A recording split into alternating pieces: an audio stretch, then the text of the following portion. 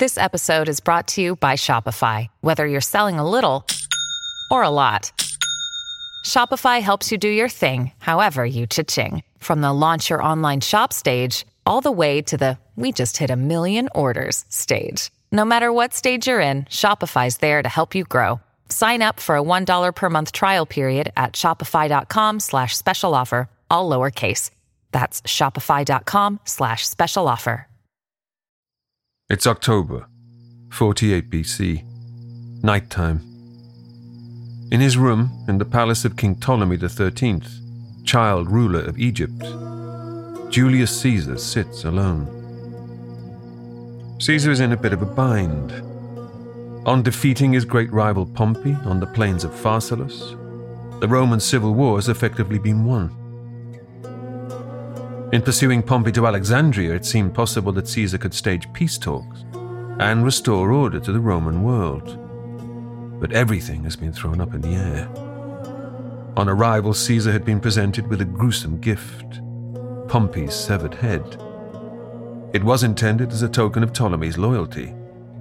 But the casual slaughter of this great Roman general, a man once part of his own family, has sickened Caesar to his stomach. Holed up in Ptolemy's palace now, he must maintain a facade of cordiality. For Caesar is not out of the woods yet. He knows that he's being used, manipulated by the boy king's chief advisor, the scheming eunuch Pothinus. Caesar and his men have walked slap-bang into trouble, a power struggle between Ptolemy and his older sister, the queen. They're meant to rule as a couple, quite literally as husband and wife, but each is now vying for sole control of Egypt. If Ptolemy thinks he has Caesar in his pocket, he's mistaken. For the queen also wishes to win Caesar's favor. Her problem is that she's been unable to gain access to him. There's a knock at Caesar's bedchamber. In enters a strapping slave. His name is Apollodorus, and he carries over his shoulder a laundry sack, in some versions of the story, a rolled carpet. Either way, he smuggled it right into Ptolemy's household, hiding in plain sight. As he pulls the drawstring and the cloth falls, Caesar beholds a young woman standing before him, glammed to the nines. She is Queen of Egypt, Ptolemy's sister, Ptolemy's rival. She's 20 years old. Her name is Cleopatra. Caesar's judgment is about to go right out of the window. He is utterly smitten. This is the final part of the Julius Caesar story. And this is Real Dictators.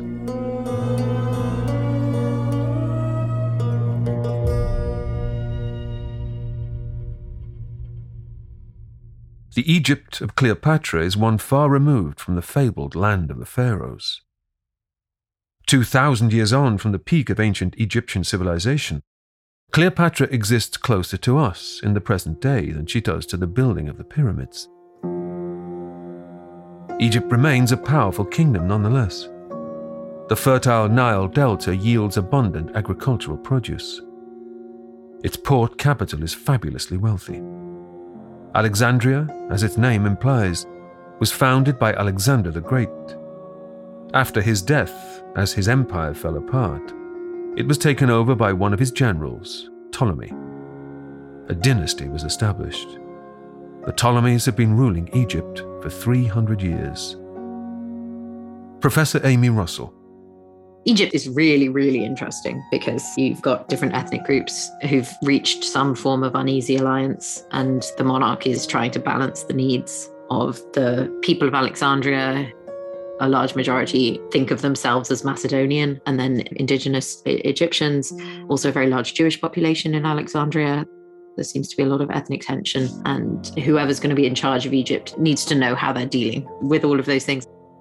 Ptolemy XIII, via his advisor Pothinus, has shut out Cleopatra VII in favor of a half-sister, Arsinoe. Whether Cleopatra is the great beauty that history proclaims, who knows? Plutarch does commend both her striking looks and her abundant charms. She's also clearly aware of Caesar's weakness when it comes to the ladies. Dr. Adrian Goldsworthy. Cleopatra is one of those famous names from antiquity that still has immediate recognition. And there aren't too many of those, especially these days. And of course, she's Caesar's lover, one of many. She's the most famous. The story is such a good one in that you have her, being smuggled into the palace where he's staying when he's arrived, let out of the laundry bags, popping up like a dancer coming out of a cake. At 52, Caesar is more than 30 years Cleopatra's senior. But so beguiled is he that he throws in his lot with her immediately. Soon he's ensconced in her palace, with Ptolemy's army bearing down on them. Professor David Gwynn. Cleopatra is clearly very intelligent, very ambitious, and has worked out that here's a counterweight to her brother. And if she works with Caesar and Caesar can eliminate her brother, she will take control of Egypt. Professor Neville Morley. Caesar starts as a kind of mediator and tries to bring them together, but Ptolemy's advisors feel that what's being proposed is much too favourable to Cleopatra. Ptolemy decides this is not the way he wants to go, so he besieges the two of them in the palace. As ever, Caesar's small but battle-hardened army proves its worth. Supplemented by reinforcements, the Romans eventually engage Ptolemy's men in a naval battle. The young king drowns when trying to flee. Caesar appoints Cleopatra queen, alongside an even younger brother, 11-year-old Ptolemy XIV. In effect, she will rule alone. Everybody's happy, except Pothinus the eunuch, who finds himself on the sharp end of a revenge execution, promptly beheaded. Caesar has been scrapping his way around the Mediterranean for most of his adult life. He's battle-scarred, burnt out, balding. But he now has a trophy girlfriend to take his mind off things. The fact that Caesar is still married to Calpurnia seems but a minor detail.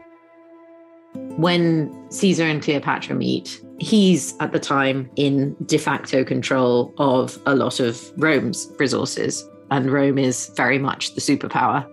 But she's the last one standing of the other monarchs, of the other powers. She has a huge amount that she's bringing to the table here. Despite the mutual convenience of their affair, the couple seem a genuine match. They get on incredibly well. Soon, Cleopatra will be pregnant with a son that she will call, unambiguously, Caesarion. And so Caesar and Cleopatra do what anyone else would in this situation. They go on a cruise down the Nile. He sort of takes a holiday, and goes off with Cleopatra because this is pleasant. I can relax, I can switch off, and I can talk to someone who is interesting, who is as well educated as anybody in the Greek world could be. And remember, Romans like Caesar are fluently bilingual and have a deep inferiority complex about the Greek world. And Cleopatra of Alexandria epitomizes all that is best about the Greeks. And she's an attractive, intelligent, lively, vivacious lover as well. So, what more do you want in your 50s? They've been away for a month, halfway to Ethiopia, when reality pricks the romantic bubble. It's now the summer of 47 BC.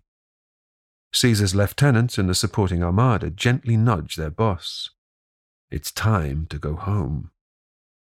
Back in Rome, things have been left in the care of Mark Antony. Antony is not the only one growing frustrated with Caesar's long absence. Caesar's antics have been greeted as a scandal. Less to do with his adultery, more that he's been consorting with a foreigner and a royal. That he intends to bring Cleopatra to Rome ruffles more feathers. As it happens, Caesar will not head back immediately. But there is more unfinished business. He eventually stops canoodling and going on scenic tours of the Nile and starts on the mopping up operation. So there are still some allies of Pompey round the place. In Asia Minor, another king, Pharnaces, has taken advantage of the chaos of the Roman Civil War. He is attempting to grab some lost territory around the Black Sea. Caesar marches in, and without breaking a sweat, defeats Pharnaces at the Battle of Zela. His dismissive quip, Veni, Vidi, Vici, I came, I saw, I conquered, will be a Caesarism for the ages, a catchphrase for his men who will carry the slogan on placards on their triumphal entry into Rome. In September 47 BC, when Caesar returns, it has been a full 20 months since he set off in pursuit of Pompey. For 6 months of that, during the siege of Alexandria, he was completely incommunicado. He is Rome's official and appointed dictator. This is no way to govern a country. As ever, Caesar silences his critics with his populist touch. He secures land in Gaul to settle 80,000 of his veterans. In Rome itself, he instigates grand engineering works, draining the marshland to stop the persistent flooding. And then there's his pet project, his living memorial, his brand new forum. Building technology is changing. So this is the time that Romans are first starting to use concrete. And the great thing about concrete is that you can build something very large very fast. So much faster than having to hew it all out of stone. Pompey has built his own gigantic theatre, a gift to the Roman people. Caesar has to compete with that. He's going to build a political building, the new forum, the Forum Iulium. So you can see how it's a very dictatorly move to say, well, actually, I'm going to build a new one and it's going to be named after me. It's not just named after him, it's absolutely dominated by a temple of Venus Genetrix. Genetrix means parent or ancestor. Pompey, on his theatre, had built a temple to Venus Victrix, Venus the victor. So he's claiming a special relationship with Venus, who apparently blessed him with his victories. Caesar one-ups him on that because he has this family legend that the Julii are descended from Venus, right? So Venus isn't just, the goddess who helps him to victory. She's his great-grandma. And he puts it in a position to, loom over this new political space, this new forum that he's building. So this is right in the center of Rome. He has to spend huge amounts of money buying up prime real estate, knocking down fantastic houses, and knocking down the Senate building to build his own one that he's going to name after himself. It's a big dog move. It's a very, oh God, what a horrific pun. It's a very concrete assertion of his power. I'm historian Ruth Goodman, host of Noiser's newest podcast, The Curious History of Your Home. I've spent my life investigating the hidden history of everyday objects. The vacuum cleaner in your cupboard, sleek and compact today, but when it was invented, it was literally powered by horses and took 4 to 6 people to operate. The minty fresh toothpaste by your sink. Well, if you lived in ancient Greece, you'd be washing your teeth with ground up bones and oyster shells. Double glazed windows? We owe those to a French king's odd fascination with oranges. The Curious History of Your Home explores the extraordinary in the ordinary. Listen to The Curious History of Your Home each Tuesday, wherever you get your podcasts. From award-winning podcasters Noiser, The Curious History of Your Home.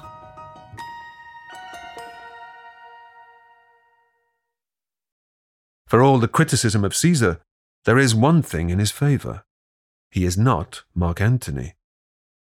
Over the months, Mark Antony has gone off the rails. Already a notorious drinker, he's now a full-on inebriate, prone to throwing up in the Senate. He's also taken to parading around Rome in a chariot pulled by a team of lions. He has a train of famous actresses in tow, and he likes dressing up as Hercules. The likes of old foe Cicero have been forgiven and embraced. But Caesar's die-hard opponents are once again scheming. Cato has sailed to North Africa with a bunch of Pompey loyalists. They have teamed up with the Numidian ruler, King Juba. Rumors sweep Rome that they will return to oust Caesar. Once again, Caesar dons his breastplate. On December the 25th, 47 BC, he sets sail, inadvisably crossing the Mediterranean in winter seas. Arriving in what is modern-day Tunisia, his ships have been scattered. And an ill omen. As Caesar wades ashore, he falls flat on his face. With presence of mind, he grabs 2 handfuls of sand and declares, "I have hold of you, Africa," which prompts great merriment and relief among his men. His army fights its way to Utica, the old Carthaginian city. There, Cato is dug in. In protest, he's not cut his hair or shaved since Caesar crossed the Rubicon. But Cato knows which way the wind is blowing. That night, while Caesar's men besiege him, he sits in his bedroom reading Plato, before taking his sword and stabbing himself in the stomach. Not quite dead, he's discovered by his son. He helps him to a doctor who patches him up. But so determined to end his own life is Cato that he rips open his stitches and pulls out his own guts. Better than surrender to Caesar, or worse, to be treated with mercy. In celebration of his victory, Caesar has a fling with Juno, wife of Bogud, king of the Moors. Veni vidi vici. After 6 months away again in July 46 BC, Caesar is back in Rome. Delayed by conflict, he's not yet had a chance to mark his triumph in the Gallic Wars, let alone Spain, Egypt, Asia Minor, and North Africa. If there's one thing this dictator knows, it's how to host a do. Caesar throws himself a 40-day Thanksgiving. The toga party to end all toga parties. Tactfully, his defeat of Cato is remarketed as the victory over King Juba. As part of the parade, Juba's infant son, as well as Egyptian princess Arsinoe, are led through the streets, along with, remember this fellow, Gallic chieftain Vercingetorix. Stark naked, Vercingetorix blinks into the sunlight he hasn't seen for 6 years. All 3 are being led to their execution. When the crowd cries for mercy, the young woman and child are spared. Poor old Vercingetorix is not so lucky. He's taken away for a ritual garroting. It's quite the knees up. The legionnaires march in, singing affectionately bawdy songs about their commander-in-chief, ahead of wagons laden with foreign booty. Numbers are everything, from the 22,000 tables of gourmet food, to the 400 lions butchered during the accompanying games, to the 1,192,000 enemy that Caesar claims to have killed during his adventures, for which he gives each of his legionnaires a 5,000 denarii reward. Numbers in Greek and Roman sources are chronically unreliable. Do Julius Caesar's wars in Gaul constitute genocide?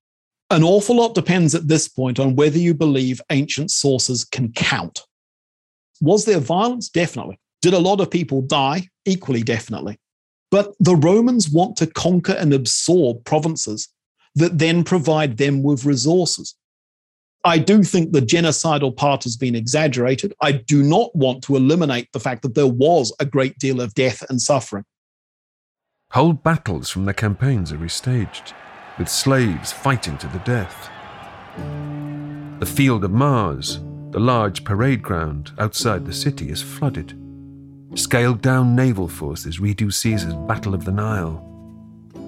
He's just doing it bigger and better again. These festivals are so important to Roman identity. We're seeing lots and lots of enslaved people being subjected to horrific violence for the entertainment of the crowd.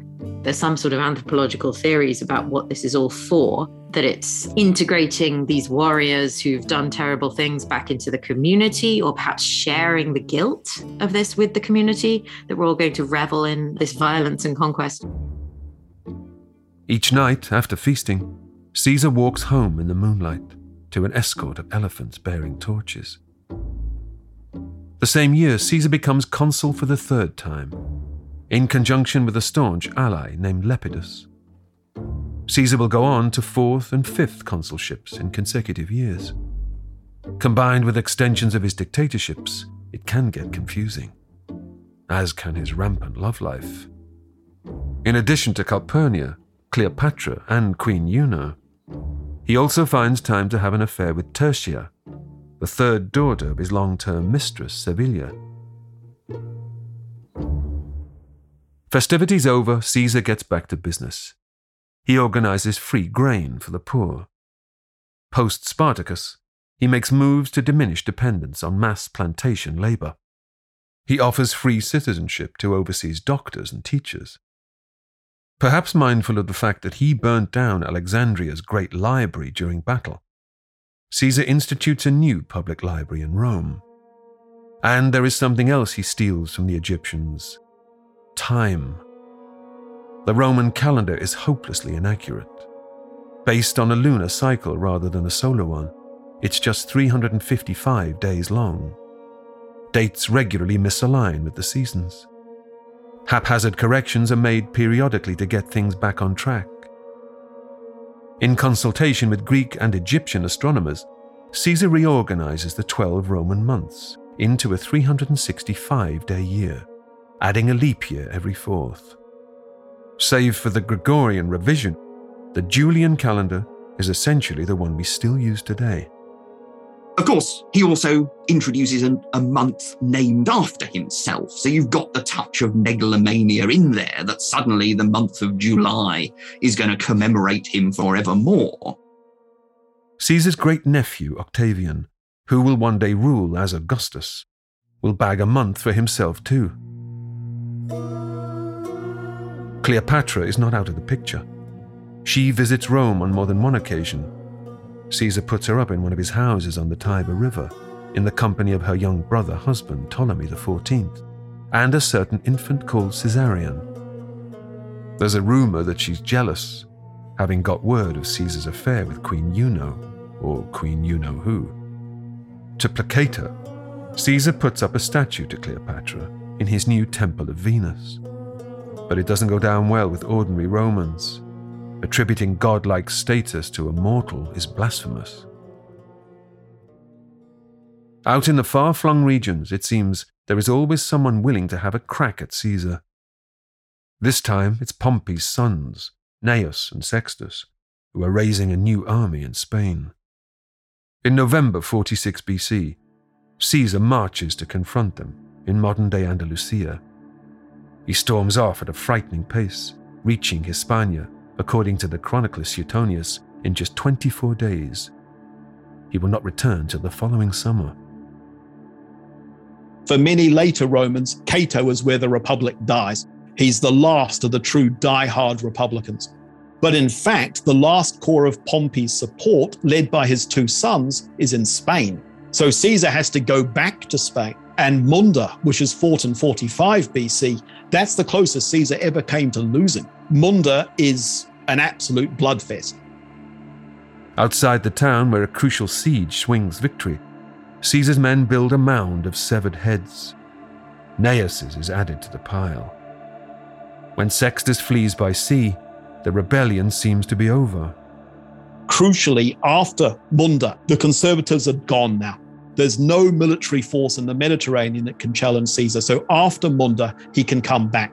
It's only actually in that short period after Munda that he is in sole control. This is Caesar's true dictatorship. This time, victory is followed by a 50-day Thanksgiving and a slew of honorifics. When Caesar is hailed by his men again as Imperator, it's added as a permanent title, along with another accolade, Liberator. He also gets the consulship for a further 10 years. In an act of false modesty, Caesar stays away from the Senate while these honors are bestowed. When a delegation of senators comes to inform him of the awards, they find him sitting in his half-built forum. That he does not stand to greet them is perceived as an insult. His later protestation that he was suffering from diarrhea does not wash. Caesar's ego is now becoming a serious problem.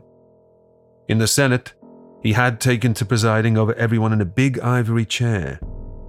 It's now been replaced by a tantamount throne of solid gold. Ignoring the kerfuffle over Cleopatra, he has statues of himself commissioned to be placed in the temples alongside the gods. He has his own head minted on the coinage, the first Roman ruler to do so during their lifetime.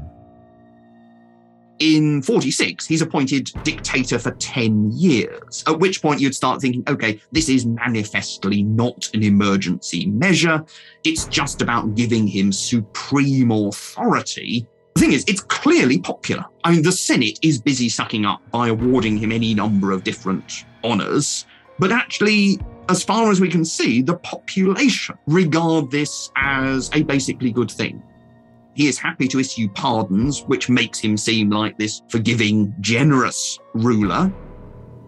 In February 44 BC, at the age of 55, Caesar is reaffirmed as dictator again, only this time as dictator perpetuo, dictator for life. He's also declared parens patriae, father of the nation. His birthday is declared a public holiday. The Senate is not making decisions. They're not even debating decisions. Caesar is simply telling them this is what's been done. And this is all an insult to what the Roman Republic is supposed to stand for. And then you have constantly circulating rumors that Caesar wants to be a king, that he wants to be a rex. And how far those rumors are real, there is almost no way now of determining. It's not just he's dictator.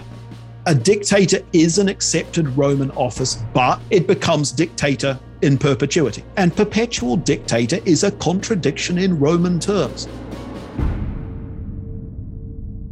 Julius Caesar now walks like a king, talks like a king. He even wears gold laurel leaves. And he is seemingly grooming an heir, his great-nephew, Gaius Octavius, better known as Octavian. On February the 15th, at the festival of Lupercalia, there is an incident. During the public procession, which seems to involve naked priests running through the crowd, whipping people, Mark Antony enacts an unfortunate charade. As Caesar sits watching, Antony takes hold of a diadem, an ornamental headband. In a mock coronation, he places it on Caesar's head. The crowd falls silent, half in shock, half in expectation. Caesar makes a joke and waves the crown away, not once, but twice. But the damage has been done. It's the PR thing. It's the, no, I don't want to be a king. Take that away, how dare you? But with heavy suspicion that this is all an act in order to see what the response was. And actually, if the crowd had started cheering, he might have gone with it. Certainly that's the suspicion. Now, we will never know whose idea this was, what it's trying to achieve. But certainly from a cynical perspective, it looks an awful lot like testing the waters. Well, the crowd's reaction is utterly negative. We don't want a king. Whether it's wanted or not, with Caesar's permanent appropriation of the position of dictator, the Roman Republic is now embodied by one man. He's acting like a god rather than a man. He's abusing his power, at least for a section of the Senate. He has clearly gone too far and needs to be stopped. In whispered gatherings, the question of doing away with Caesar is no longer just a fantasy. Brutus and Cassius become ringleaders of a plot. Cassius has added motive. Servilia's daughter, Tertia, the one Caesar's been having a fling with, she happens to be Cassius's wife. Those enmities run deep. Brutus is also married to Cato's daughter, Porcia. She is the widow of Caesar's first co-consul, the one he humiliated, poor old Bibulus. There's loads of weird soap opera elements going on to all of this. It is wrong to reduce these individuals to just ideals, just political thoughts. These are living, breathing, flesh and blood human beings, very emotional like the rest of us. Momentum builds. They must choose their moment. Caesar inadvertently gives his would-be assassins a deadline. He's getting itchy feet. He has turned his gaze to the one theatre of operations where the Roman military has never succeeded, the Parthian front. Parthia has risen out of the old Persian Empire. It possesses the only military force in the known world that can match Rome's. Beat the Parthians, push as far as the Caspian Sea, and it will elevate Caesar to the stratospheric level of his idol, Alexander the Great. Plus, fighting someone other than one's own would be a nice change. On March the 18th, Caesar is due to depart. He's to begin his tour with a warm-up skirmish in Dacia, the land today whose name bears the stamp of Roman occupation, Romania. The great Parthian adventure is beyond anything Rome has ever contemplated. Caesar has 16 legions at his disposal. His engineers are even constructing a canal through Corinth to ease the supply line. With Caesar due in the Senate to sign off some business before departure, the conspirators choose a date for his assassination. The one thing pretty much everybody knows about Julius Caesar is he was murdered on the Ides of March, the 15th of March. The timing, that's relatively straightforward, because once Caesar was with his army out in the east, he would be basically untouchable. Caesar is so sure of himself that he has let his guard down. Quite literally. He's recently dismissed his bodyguards, his corps of Spanish auxiliaries. The Senate has sworn allegiance to him, after all. What danger could there be? It is almost as if, I don't care at this point. I will keep doing this the way I want, and if fate intervenes, fate intervenes. He doesn't need to launch an invasion of Parthia. He doesn't know where to stop. Very few dictators have that ability to realize this is as far as it goes. He probably just thinks most people must realize it's not in their interest to kill me, because if they kill me, there'll just be another civil war. He's hoping that by ruling well, by governing well, by going off and winning some more victories, everyone will realize, it's not ideal, but this is much better than any of the alternatives. To eliminate Caesar, they still need to get him out of public view, somewhere where weapons are forbidden, not to mention a place he'd least suspect. They will kill him by their own hand, right there in the Senate.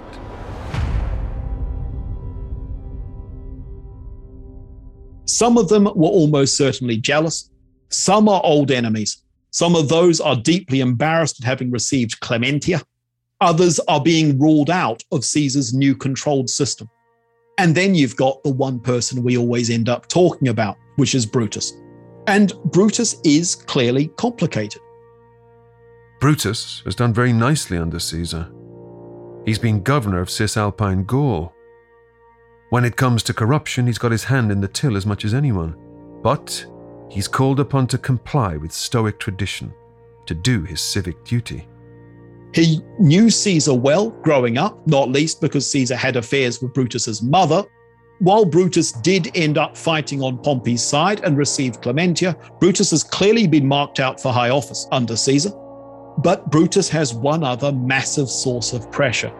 When the Roman Republic was formed, when the kings were expelled, the last king, Tarquin Superbus, was driven out in a revolt led by Brutus, led by the first man of that name we know anything about. Was the Brutus who killed Caesar a direct line descendant? Well, whether he physically was or not really doesn't matter. He thought he was, so did everybody else. His family dignitas is opposition to tyranny. And graffiti is appearing around Rome. Why are you sleeping, Brutus? On the night of the 14th, Julius Caesar goes out to dinner.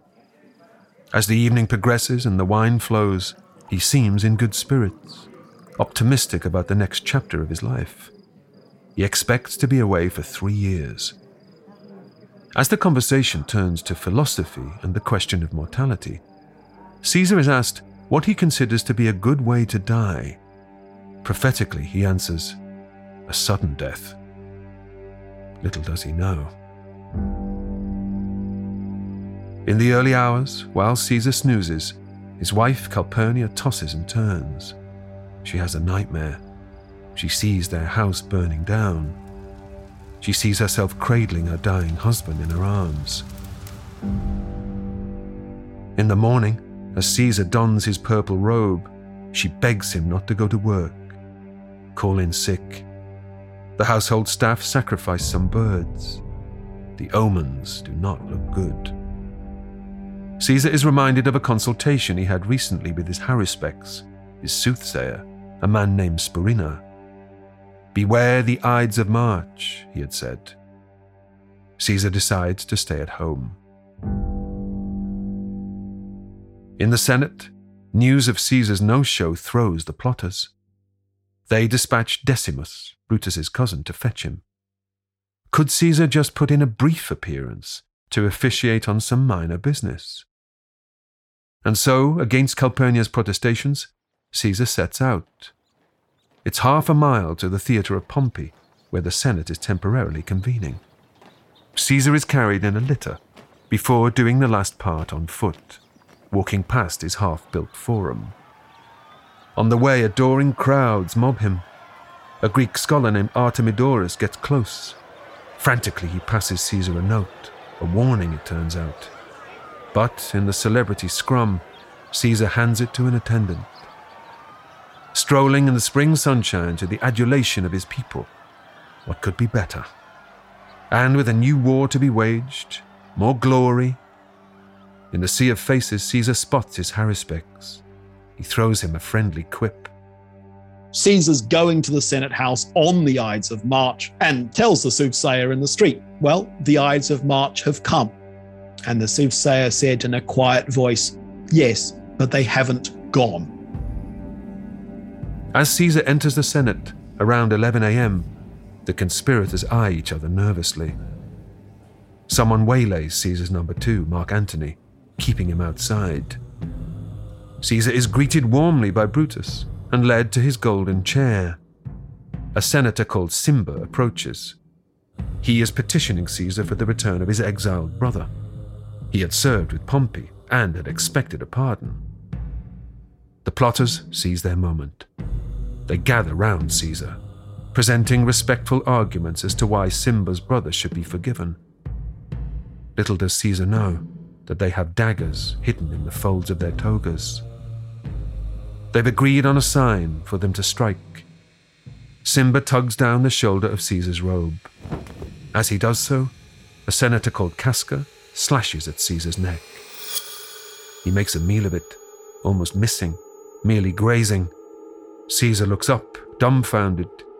He asks Casca what the hell he thinks he's playing at. When he realizes Casca has drawn blood, Caesar whips out his long, sharp stylus pen and rams it into Casca's arm. But it's too late. Someone else thrusts their dagger into Caesar's side. There follows a whirl of togas, thrashing and slashing, some of the senators doing more damage to themselves than to Caesar. Loyalists try to stop them.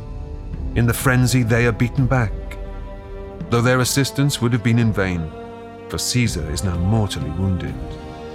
As the final assassin plunges in his blade right into Caesar's groin, there is a look of shock on the dictator's face. The knife wielder is none other than Brutus.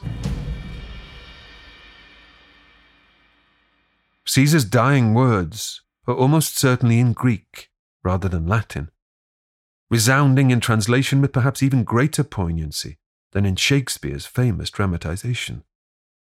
Kai su teknon, you too, my child. Caesar staggers and collapses before the statue of his great rival Pompey. Recently, as an act of forgiveness, Caesar had it reinstated. His old foe stares down at him. In shame at his miserable end, Caesar's final motion is to pull his robe up over his face.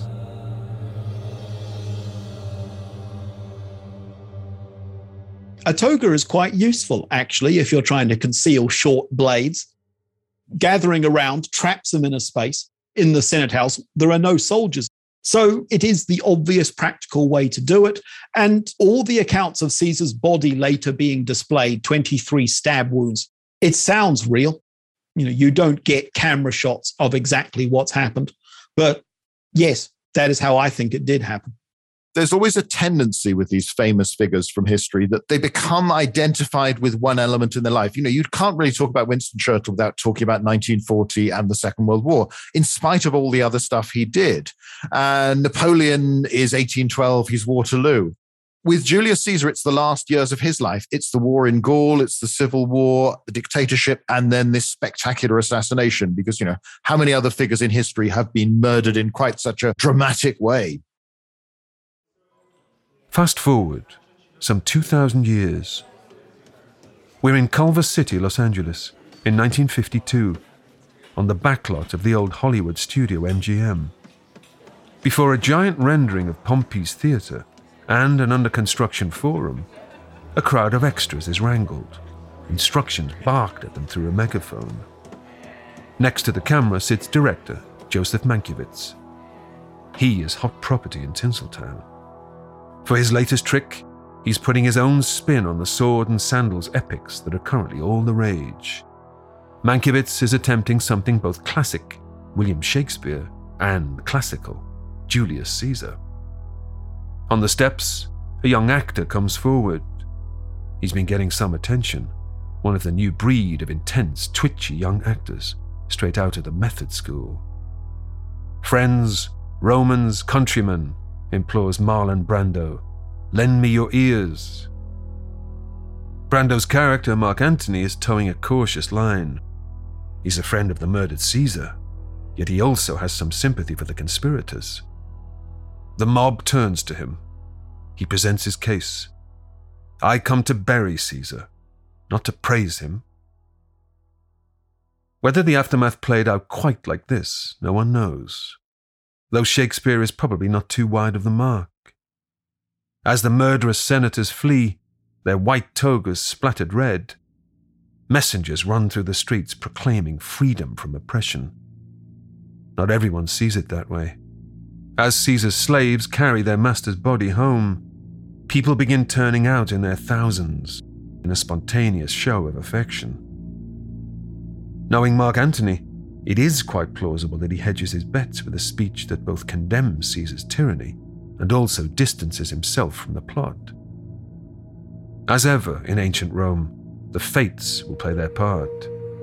It's said that for 7 straight days, the sun is darkened, with a comet appearing each night. 3 days after Caesar's death, with his body due to be cremated and the ashes interred alongside his daughter Julia, the mob demands otherwise. He should be cremated in public, right there in the Forum. They storm the Senate and smash up furniture to make the pyre. Old soldiers throw their weapons into the flames. Women add their jewelry. It's quite a blaze. Scorch marks from the fire can be seen to this day. The mass hysteria turns to rioting. Rome is a tinderbox once again. The real problem with Caesar's murderers is they genuinely don't seem to have had a plan for what happens next. As far as we can tell, they thought that you kill Caesar and it all goes back to normal. But the Roman Republic hadn't been normal for 100 years. They didn't kill Mark Antony. Antony takes control of Rome. The conspirators end up all having to flee. Caesar's will is read out by Antony. 18-year-old Octavian, grandchild of Caesar's sister Julia, is declared Caesar's adopted son. Alongside Antony and Lepidus, Octavian will come to form what is known as the Second Triumvirate. The Second Triumvirate will pursue a war of vengeance against a rebel army raised by Caesar's assassins. By its end, all of the conspirators will be dead, Brutus by his own hand. Octavian will have Brutus's head sent back to Rome to be put on display before a statue of his great-uncle. Caesar's legacy is enormously far-reaching. What we finally get is the line of the Caesars. Octavian makes sure he's got the name of Caesar and a whole load of other Caesar-related names in there. And I mean, that's what his successors do as well. It's a little bit like JFK in a sense. He dies before his career is complete. So therefore, he's looked at in a very positive light, and perhaps people are less critical than they might have been. Over time, Caesar becomes a title, which is why it then becomes the basis for Kaiser and Tsar. And he becomes a word. I mean, there's a modern term, Caesarism, which denotes being a Caesar. Essentially, the idea of the charismatic, populist strongman. This is adopted by Napoleon, most obviously. Napoleon is looking back to Caesar in exactly the same way that Caesar had looked back to Alexander. I think it would be a very strange thing to have a conversation with Julius Caesar. I think he's working from a whole different set of assumptions about how the world works. The past is a foreign country. They do things differently there. These people were not like us. They lived 2,000 years ago in a completely different world, speaking a different language with a whole different set of assumptions. They considered completely normal and unremarkable things that I hope today we would consider, incredibly horrific, like mass enslavement. This impulse to identify with the Romans, we're all prey to it. I know I am. This is what I like about this period of history, that for one of the first times in recorded history, we have so much information about people like Caesar and Cicero that we can kind of feel like we know them. But I'm very aware that it's a kind of romantic impulse and that it's one that we have to resist. The second triumvirate, like the first, will fall apart, its members turning against each other. Antony will fight from his new corner, Egypt, where, famously, he also has a relationship with Cleopatra. The pair will try to build a new Eastern Empire. After Octavian's victory at the Battle of Actium in 31 BC, Antony and Cleopatra will kill themselves too. Cleopatra, it is said, by way of snake venom. The Republican Senate had been desperate to avoid the advent of a king, but they misjudged the public's appetite for supreme authority. Given his family's lineage, Julius Caesar is proclaimed a god. His soldierly honor, Imperator, will be transmuted into a new title, one that will convey absolute power. With peace finally restored, Octavian will come to rule the Roman world not just as Caesar Augustus, son of divine Julius. Octavian will be the first Roman emperor. Caesar makes Augustus possible, and then Augustus adds to the fame of Caesar and makes it into something even bigger. The Roman Empire, the height of Roman civilization, and just the image of power. It's why so many nations in history have chosen an eagle as their symbol, and why they get drawn to the architecture. Not to mention stiff-armed salutes and fanatical cries of hail to a supreme leader. At a basic level, the only two people who have a month named after them are Julius Caesar and Caesar Augustus, with July and August. And we still have this weird Roman calendar because of Caesar. So there's a lot about Caesar that's just infiltrated Western culture and is there even when we don't realize.